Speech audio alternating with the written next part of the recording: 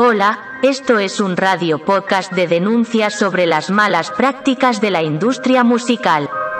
Por supuesto, esta no es nuestra voz, es nuestro deseo seguir en el anonimato como Anonymous.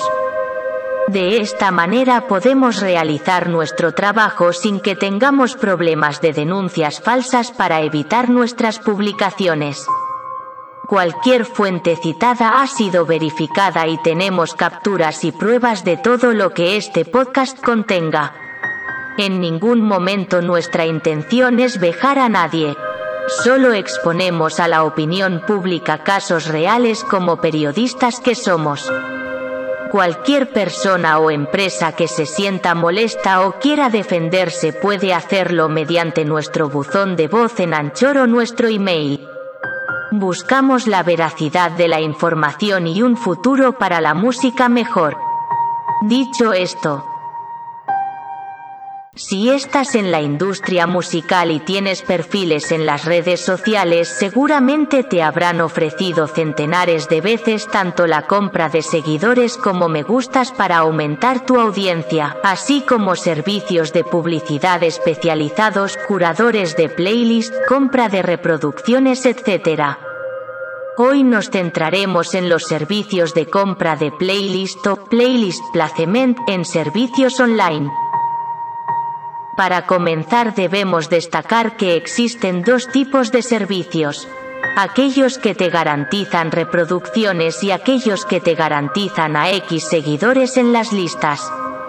Aquellos que te garantizan las reproducciones suelen ser los más económicos pero también los más peligrosos.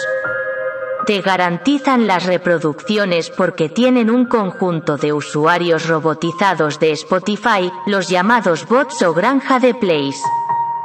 Se trata de una instalación con centenares o miles de móviles haciendo la tarea encomendada, en este caso reproducir una playlist concreta.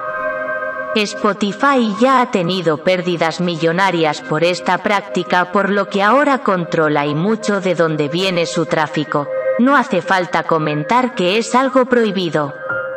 Los que te garantizan X seguidores en las listas suelen funcionar de otra forma.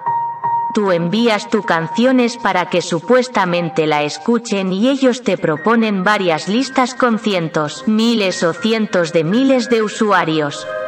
El problema con este tipo de servicio suele ser que 100.000 usuarios no son 100.000 reproducciones. Muchas de esas páginas incluso te lo avisan antes de que les pagues, ya que muchos usuarios pueden que no estén en activo. Así que puedes pagar 200 euros por 100.000 usuarios y solo conseguir 10.000 reproducciones, que al precio medio de la reproducción a 4 céntimos son tan solo 40 euros de retorno. Conociendo un poco ambos tipos de servicios, nuestra advertencia general con este tipo de cosas es siempre la misma: una mentira siempre sale a la luz. Si compras servicios garantizados de reproducciones y Spotify te detecta como artista o sello discográfico, estás acabado. Te eliminarán y nunca más podrás agregar nada con ese nombre de sello o artista, e incluso puede que Spotify lo publicite públicamente. También hay que decir que ambos servicios son de duración determinada. Compras el espacio en la playlist por un tiempo determinado, lo habitual 15 días. Esto hará que bruscamente suba tus estadísticas, pero cuando pasen otros 15 días volverás a tus malos datos, o los datos que tenías, y Spotify eso lo va a penalizar y el algoritmo te meterá menos en playlist como radio on repeat. Cualquier sello discográfico, editorial o artista puede comprobar fácilmente si compras playlist, seguidores o reproducciones desde las funciones de Spotify for Artists app. Y las mentiras no caen muy bien en la industria discográfica en general, tanto del lado del artista como de la discográfica. Si algo suena a falso, difícilmente harás un buen trato. Así que si no quieres gastarte el dinero en vano, empléalo en hacer campañas de publicidad en tus redes ayudado por algún especialista en marketing musical, por ejemplo Toneden o Hypeedit.